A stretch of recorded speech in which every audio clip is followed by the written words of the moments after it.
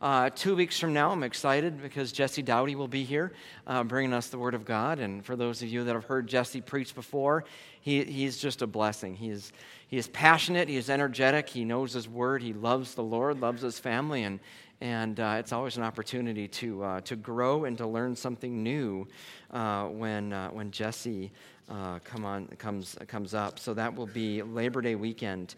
If you're looking for the date of that, it's September 2nd. But today we are in Mark chapter 4. Mark chapter 4. I'm going to read the passage, and then we'll see what God has for us today. So listen to what the Holy Spirit wrote through the pen of Mark, starting in verse 1.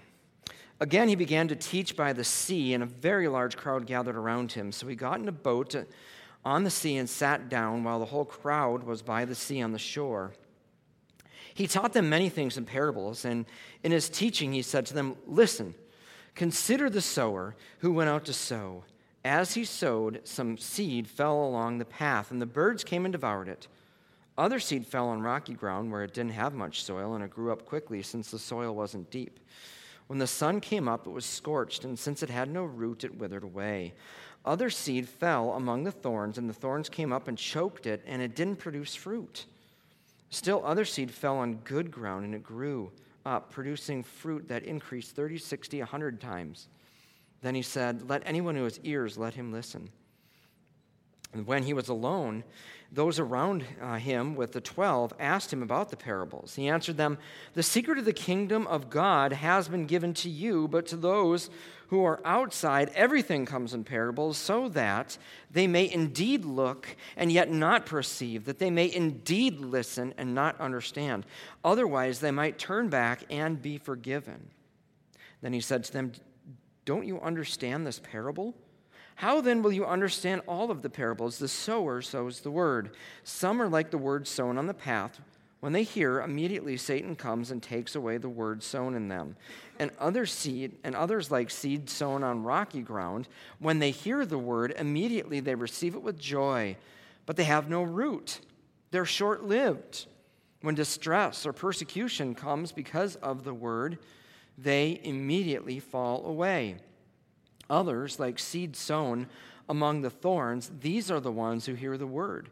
But the worries of this age, the deceitfulness of wealth, and the desires for the things that enter in and choke the word, and it becomes unfruitful. And those, like seed sown on the good ground, hear the word, welcome it, and produce fruit 30, 60, and 100 times what was sown."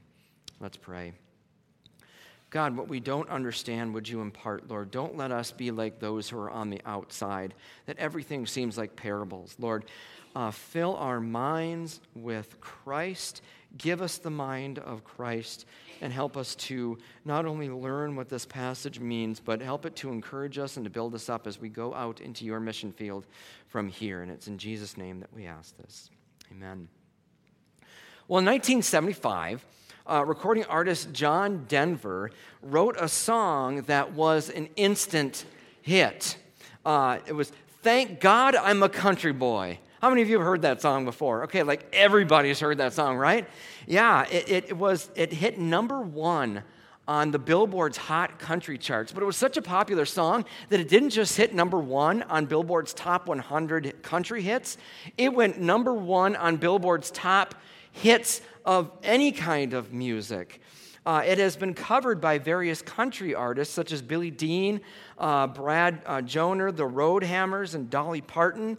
It went international when the Swedish Eurodance pop band called Rednecks put it on one of their CDs. And there's even, if you go on Spotify, there's even a Finnish version of the song sung in Finnish. It's not John Denver, I'll tell you that, but it is pretty cool. And it even went Hollywood when Alvin and the Chipmunks covered it in 1981 for their movie. It was called Urban Chipmunk. It was also covered by the Christian group Point of Grace. You know, it's a really fun song. It's done in 2/2 meter, which if you're not musical, that means nothing to you, but it gives it its two-step feel, that kind of that backbeat to it. And the reason that it's a hit, probably isn't just because it's a fun song, but it's also probably because it describes this idyllic view that people have of country life. This Americana view of the amber waves of grain and the golden ears of corn in the fall waving in the wind, and the big farmhouses that rival the owners of the cotton fields in the South, and herds of cattle. It's this iconic view that we have. In fact, the writer of the song, his name was John Martin Somers. He was actually John Denver's string player. He played the fiddle, he played the mandolin, he played the banjo for Denver. He did all those sorts of things. He had this idyllic view in mind when he wrote it. He recalls that at the time he was feeling peaceful and happy and content with his lot in life, and started scribbling some notes down on a piece of paper. And it was the spark that set the flame to "Thank God I'm a country boy." You know, the lyrics alone make this city boy think country living sounds pretty good. You know, the lyrics, well, life on the farm is kind of laid back. Ain't much an old country boy like me can't hack. It's early to rise, early in the sack. What? Thank God I'm a country boy. Yes. Well, a simple kind of life never did me no harm, raising me a family and working on the farm. My days are all filled with an easy country charm. Yeah, well, I got me a fine wife, I got me a fiddle, and the sun's coming up, I got cakes on the griddle. Life ain't nothing but a funny riddle. Thank God I'm a country boy. Yes. Doesn't that just make you want to just sell your property and go buy a farm? Some of you are like, man, probably not, but it's a great song. Unfortunately, Denver's view of country life, especially farm life, is not exactly realistic. I've never been a farmer myself. That'd be an understatement. But I've known a lot of farmers in my life. And I've never met any farmer that says that farm life is easy, laid back, or simple. It is hard work. In fact, it's rather difficult. There's almost always a sense of being one step in crippling debt. Farm equipment is very expensive. There's always this risk that you might not make a profit this year. There may be a drought. There may be a flood. There may be a tornado that comes in. Your crops just might not take off. Corn prices, bean prices can plummet. Farming today is difficult. But to the audience of Jesus, it was even more difficult. They didn't have GPS combines, and they didn't have these tractors that could do really cool things. And Jesus presents this with a parable, which is a fictitious story meant to prove a point. It's one that sheds a light on why some people hear the gospel and completely reject it, and why some people hear the gospel and receive it with faith. Jesus wants you to be good, nourished soil that is not only receptive to God's seed, but also flourishes under it. So let's look at three ways we see this parable working out. The first is that we need to consider the sower. Consider the sower and the seed. Let's look in verses 3 through 8. Listen. Consider the sower who went out to sow. As he sowed, some seed fell along the path, and the birds came and devoured it. Other seed fell on rocky ground where it didn't have much soil, and it grew up quickly since it wasn't very deep. When the sun came up, it scorched, and since it had no root, it withered away. Other seed fell among the thorns, and the thorns came up and choked it, and it didn't produce fruit. Still, other seed fell on good ground. It grew up, producing fruit that increased 30, 60, and 100-fold. So notice that Jesus begins this parable with this word, listen. It ought to tell us that this is important. Behold, check this out, guys. I have something to tell you. And the first thing that he tells them is to consider the sower. The sower was a gardener. The sower was a farmer, the one who is planting his seed. And anyone with a reasonable mind would look at this farmer's method and see the absolute absurdity of it. Because what kind of farmer or a gardener would not plow their field first? And what kind of farmer or gardener would not know the difference between where they should plant their seeds and throwing it on a gravel ground? First, we need to know that in Palestine at this time, it was not uncommon for them to scatter seed and then plow. To throw the seed out and then let the plow go in, till the dirt up so that the seeds go in. And second, we need to remember that this is a parable. It's a relatable, fictional story. And sometimes it's an allegory. What's an allegory? An allegory is a story that takes characters or situations or events or objects and makes them be sort of the representation of something in reality. And because Jesus here interprets this as an allegory, we must take it as an allegory as well. And in verse 13, Jesus makes it clear that the seed represents the word. It represents the gospel, the good news of Jesus Christ, what he has done for us in his life, on the cross, in his death, and in his resurrection. And in all of the interpretations here, he never identifies who the sower is.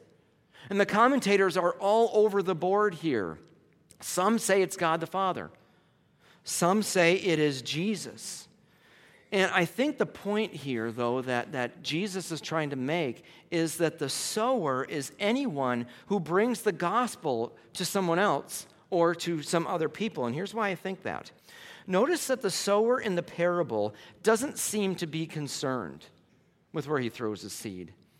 This wouldn't happen in real life. And obviously in real life, a farmer would be very considerate to not waste the seed, because any seed he wastes, that's wasting money.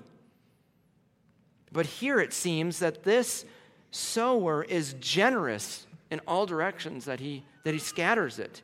That either tells us he doesn't care what happens to his seed, or he's completely ignorant about what kind of soil he is throwing the seeds to, and he's trusting the results with God.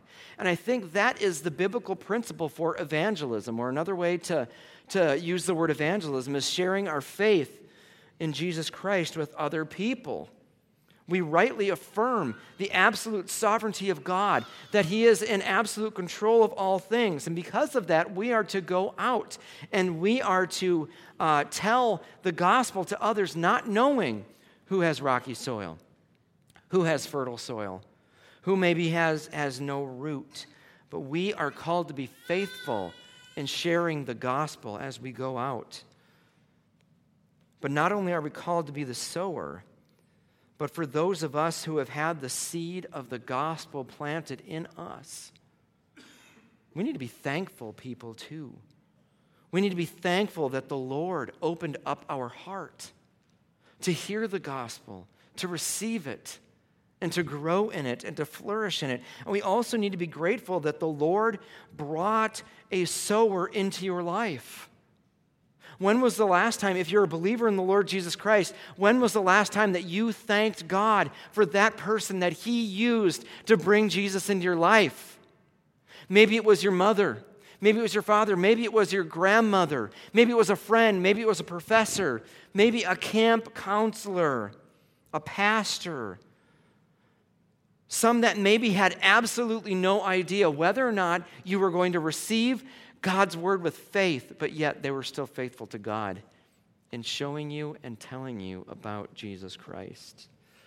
So we need to consider the sower and the seed and be grateful. Second, I think this text tells us that we need to diagnose our soil. Diagnose your soil.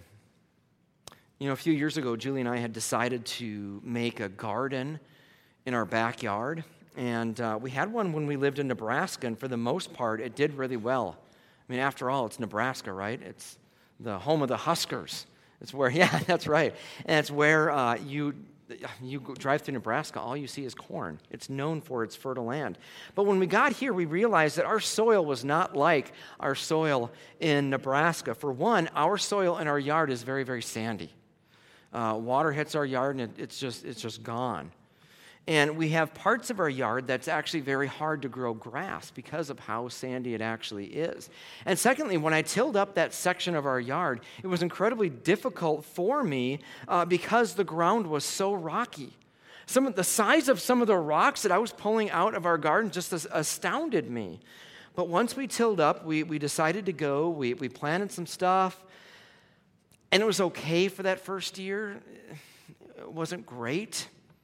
But we did it anyway. And then the next year, we hauled in 12 yards of dirt, tilled it in, mixed it up, and that garden was much more productive in that year. The produce loved it, and guess what? The weeds loved it too. Isn't that right? And what did we learn? We learned two things. The first is that you have to know what kind of soil you have. And the second thing is that the quality of your soil really depends on what kind of product you're going to end up having when it's time to harvest. So when we think about our spiritual lives, we have to diagnose our soil. To not analyze the soil of your heart, the heart condition that you have, could eventually spell disaster and be a very dangerous thing. And sometimes we cannot analyze what is going on in our heart until the storms of life come and threaten that farm. So notice here how Jesus offers, he describes different types of soil. Let's look in verse 4 for the first one. In verse 4, he says, "And he sowed, as he sowed, some seed fell along the path, and the birds came and devoured it." You know, there are some traces in Israelite thought that they looked at birds as if they were evil. For this sort of reason, they eat crops. They're the reason for scarecrows, which I think they've learned past that one. They're the reason why we put netting on our strawberry patch. They come and they eat all of our strawberries. It is a hard path that the seed falls on, and it's easy prey for the birds. Now look what Jesus says in verse 15. "Some are like the word that's sown on the path. When they hear, immediately Satan comes and takes away the word that was sown in them." Satan will always try to interfere with the progress of God's word. He will always try to discourage us from following Jesus, hearing about him, living in light of him.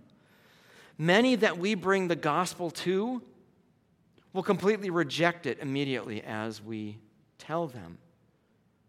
And maybe that's you today. Maybe you're here out of obligation because this is something that you have to do. You hear about Jesus and it's in one ear and then it's out the other ear, and you attribute this to absolute spiritual nonsense. When in reality here, Jesus is saying that your heart is hardened against God and it needs to be softened. So we see Jesus talking about seed on the path. Look at verses 5 and 6 with me. Verses 5 and 6, Jesus said, "Other seed fell on rocky ground where it didn't have much soil, and it grew up quickly since the soil wasn't deep. When the sun came up, it was scorched, and since it had no root, it withered away." You know, growing plants or crops is oftentimes very tedious. Now, how many of you that have had children may have had a time where they've come home from school or from a camp and they have the styrofoam cup that's filled with dirt, and they said, I put a bean plant in there. And you take care of it in that cup, and it seems like it just takes forever for this little sprout to come up. And finally it does, but you had to wait a really long time. They could have just taken the seed and they could have just put it in a wet paper towel and watched that sprout grow a little bit quicker. But unless it is taken care of from that point immediately into the ground, it will not survive. Why? Because there is absolutely no root. You put it outside, the sun will dry it up and it will burn it up very quickly. And here, Jesus says in verses 16 and 17, he says, "And others are like seed that are sown on the rocky ground. When they hear the word, immediately they receive it with joy. They have no root. They're short-lived. When distress or persecution comes because of the word, they immediately fall away." I think we have this crisis on our hands in the evangelical world, that this misunderstanding that when people come to Jesus, that life is going to be easier, that it's going to be less difficult. Perhaps financially we're going to be better. Perhaps our health will be better. That when they're changed, life is going to get easy. In fact, in the famous Campus Crusade Gospel Tract, it's called the Four Spiritual Laws. It's sort of the centerpiece of Campus Crusade's ministry. And in the Four Spiritual Laws, the very first one is God loves you and has a wonderful plan for your life. Well, I think that first statement is quite true. God indeed does love you. But when you look at that second statement, it's easily misunderstood.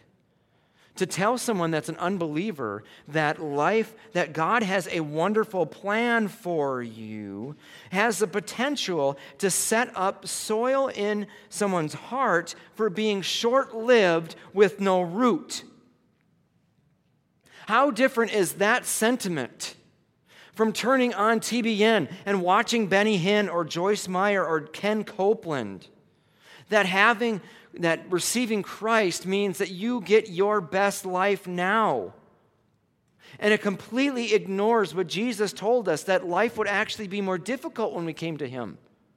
That Paul said, through many trials and tribulations, we must enter the kingdom of heaven. That when those hard times come, the reaction is, I didn't sign up for this. Forget this. That's what I get for becoming a Christian? Count me out. I don't want anything to do with that. There are two books that were written about the Beatles, John Lennon, that claim to document the time in which he spent as an evangelical Christian. And it was in the 1970s. He was living in virtual recluse in New York City. Some of you may remember sort of that period. And he became an avid viewer and reader of American television evangelists. And at some point during 1977, John Lennon claimed that he had been saved. And in his book, Nowhere Man, Robert Rosen said that the final, in some of those times of Lennon's life, he cited Billy Graham as being the main influence in his conversion to Christ. Whereas another book called Lennon in America, he mentions that both Graham and Pat Patterson were the most influential people in his life at that time. That John Lennon, for a period of time, would talk with people by saying phrases like, "Praise the Lord," and "Thank you, Jesus." And one debate said it was only just a matter of months that this lasted for John Lennon. One other debate said it was only about 2 weeks. And they wrote that one day Lennon had an epiphany that allowed him to be touched by the love of Jesus, and it drove him to tears and ecstasy. He drew a picture of a crucifix. He was born again, and the experience was such a kick that he had to share it with Yoko. And so there's even documented cases of John Lennon calling up on the 700 Club and asking for forgiveness and asking for prayer for his life and for his marriage with Yoko Ono. He began taking his son Sean to Christian events and Christian theater productions. However, Yoko Ono had a husband before John Lennon who was an evangelical Christian. And she wanted nothing to do with that. John Lennon began to challenge her interest in the occult and was disappointed when she would not watch Billy Graham with him.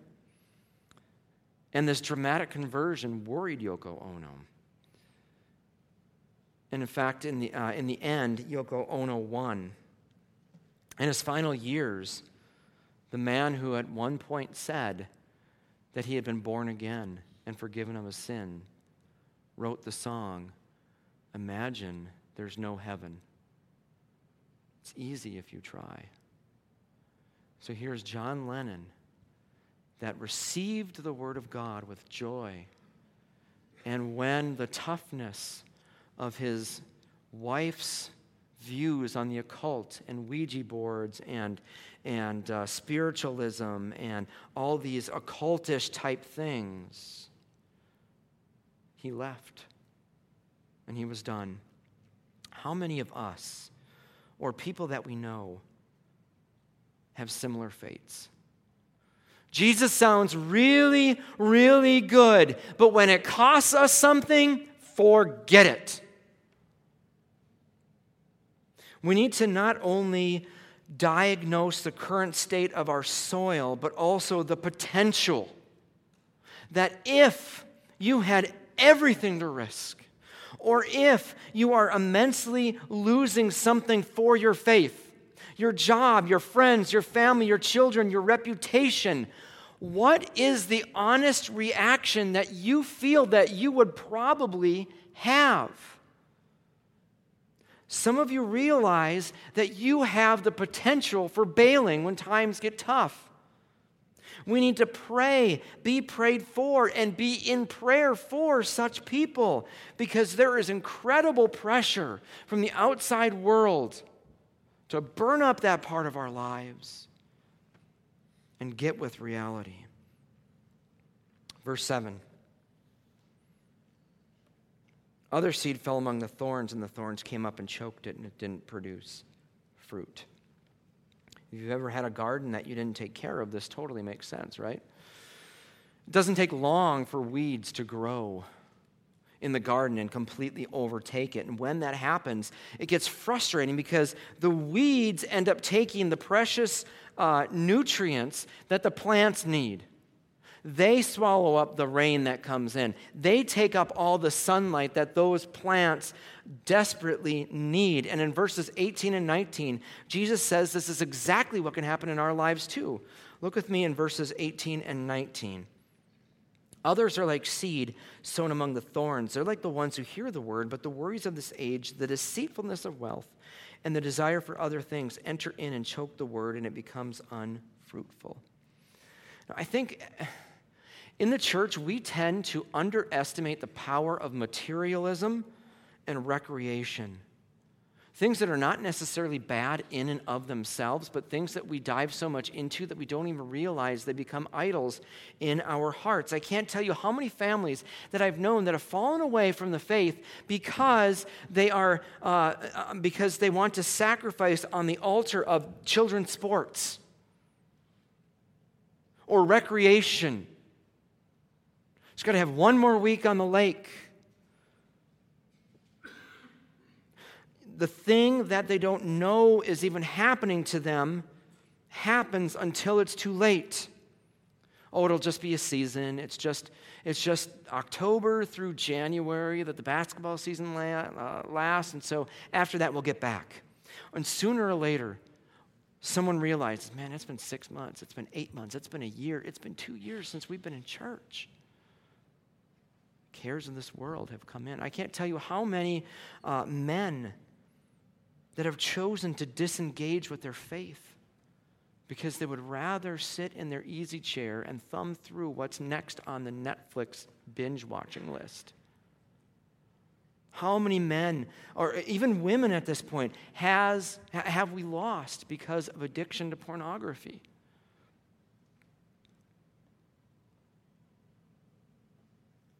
How many men have abandoned their God-given role to lead and protect their families because they're too busy rescuing Princess Toadstool? How many people have unintentionally or perhaps intentionally walked away because they're chasing the almighty dollar? You know, I'll just work this Sunday, get some overtime. And then it turns into that Sunday, the next Sunday, and the next Sunday. That living the good life is better than the abundant life that Jesus promised. some of us are living in spiritual weeds and thorns, and it is killing us. And the sad thing is that we might not even realize that it's happening. Perhaps we need to prune, take out the weed, pull them completely out. So what kind of soil do we need to labor for?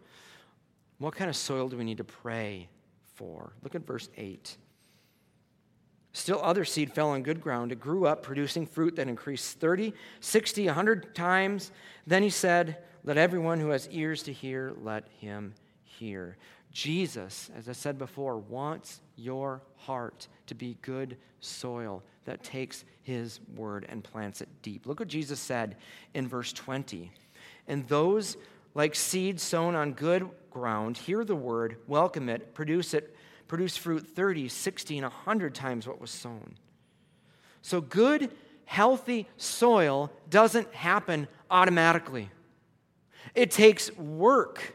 It takes acknowledging the weeds. It takes acknowledging the thorns, taking action to get them out. It takes acknowledging that the soil can be very rocky unless it is nourished, unless it's watered. And in doing the daily, minute-by-minute work of cultivating our faith, watering it with the word, letting the light of God's truth grow us, we grow in faith of the Lord Jesus Christ.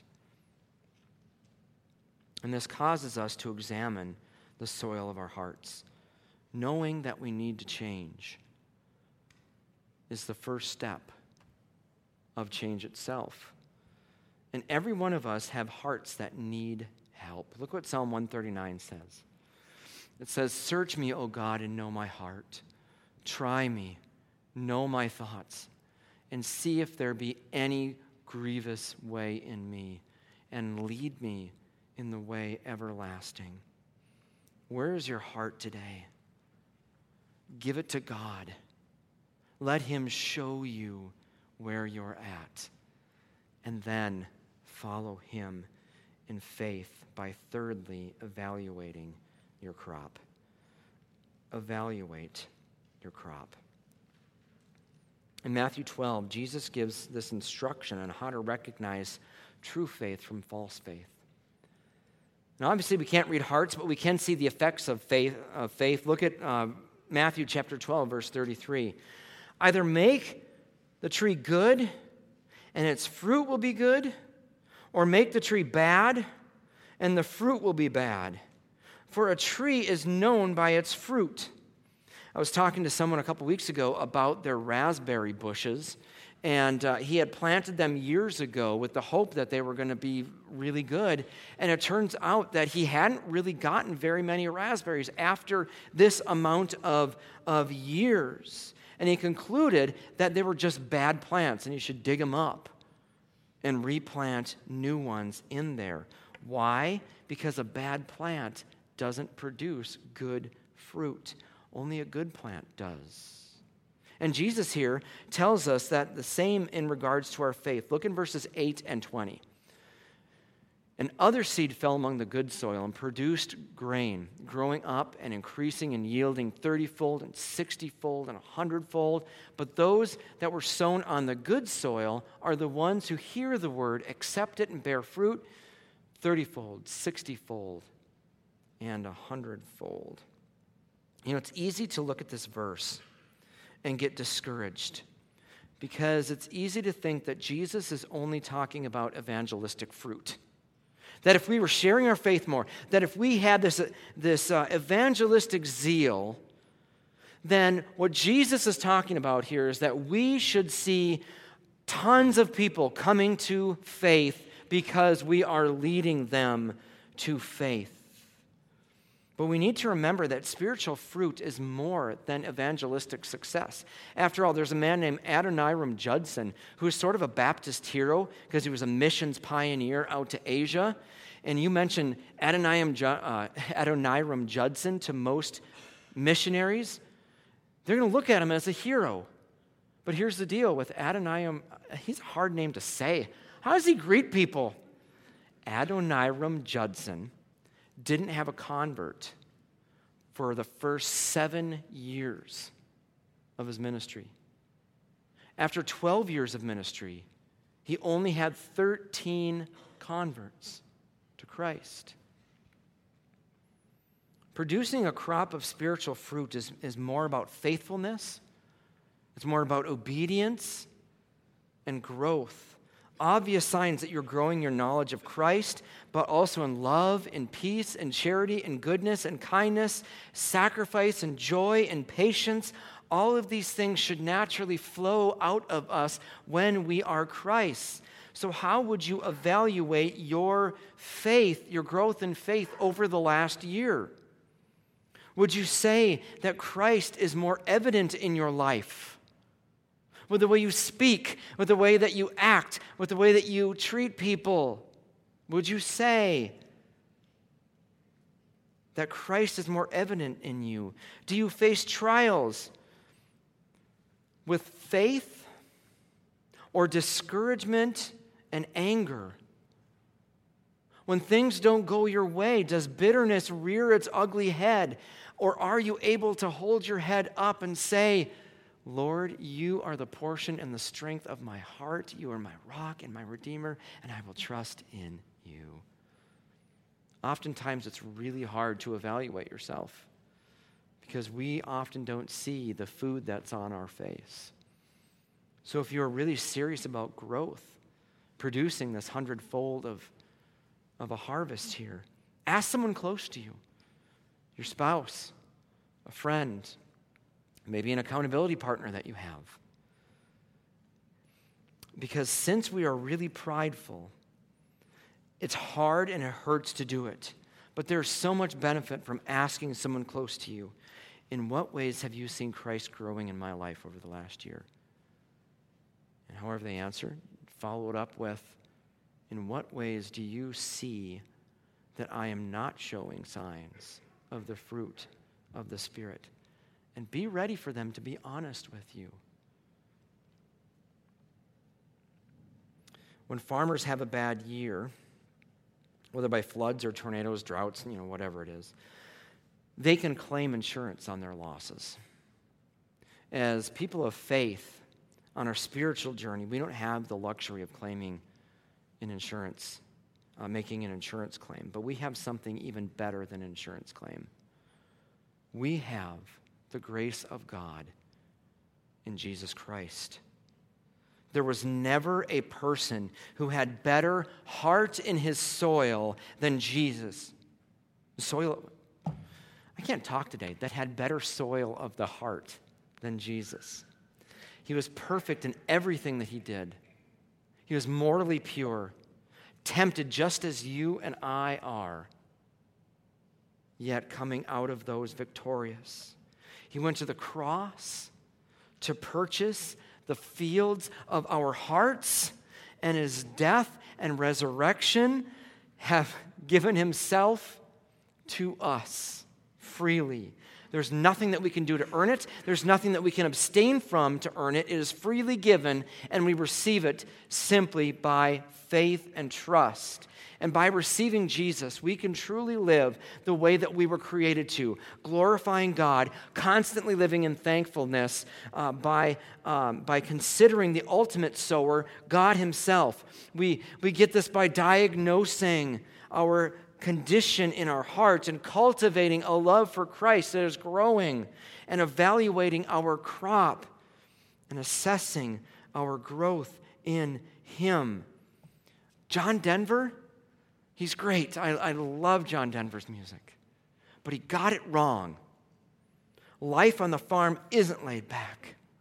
It's hard. It is grueling. And it can be stressful at times. But when we have hearts that are receptive and plowed for God's word, we can have lives that glorify him, lives that live to make this world a better place, lives that live to encourage others and let them know about Jesus Christ, lives that are full of purpose, lives that are full of meaning, joy, peace, contentment.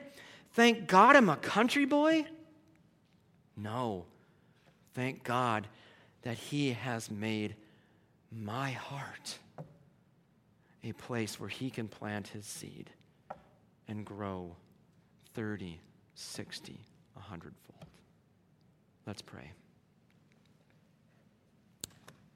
Father, we all have hearts that need to be inclined to you. We have hearts that are so wanting to chase the things of this world. Lord, we have hearts that so cling to our desires, our wants, our needs.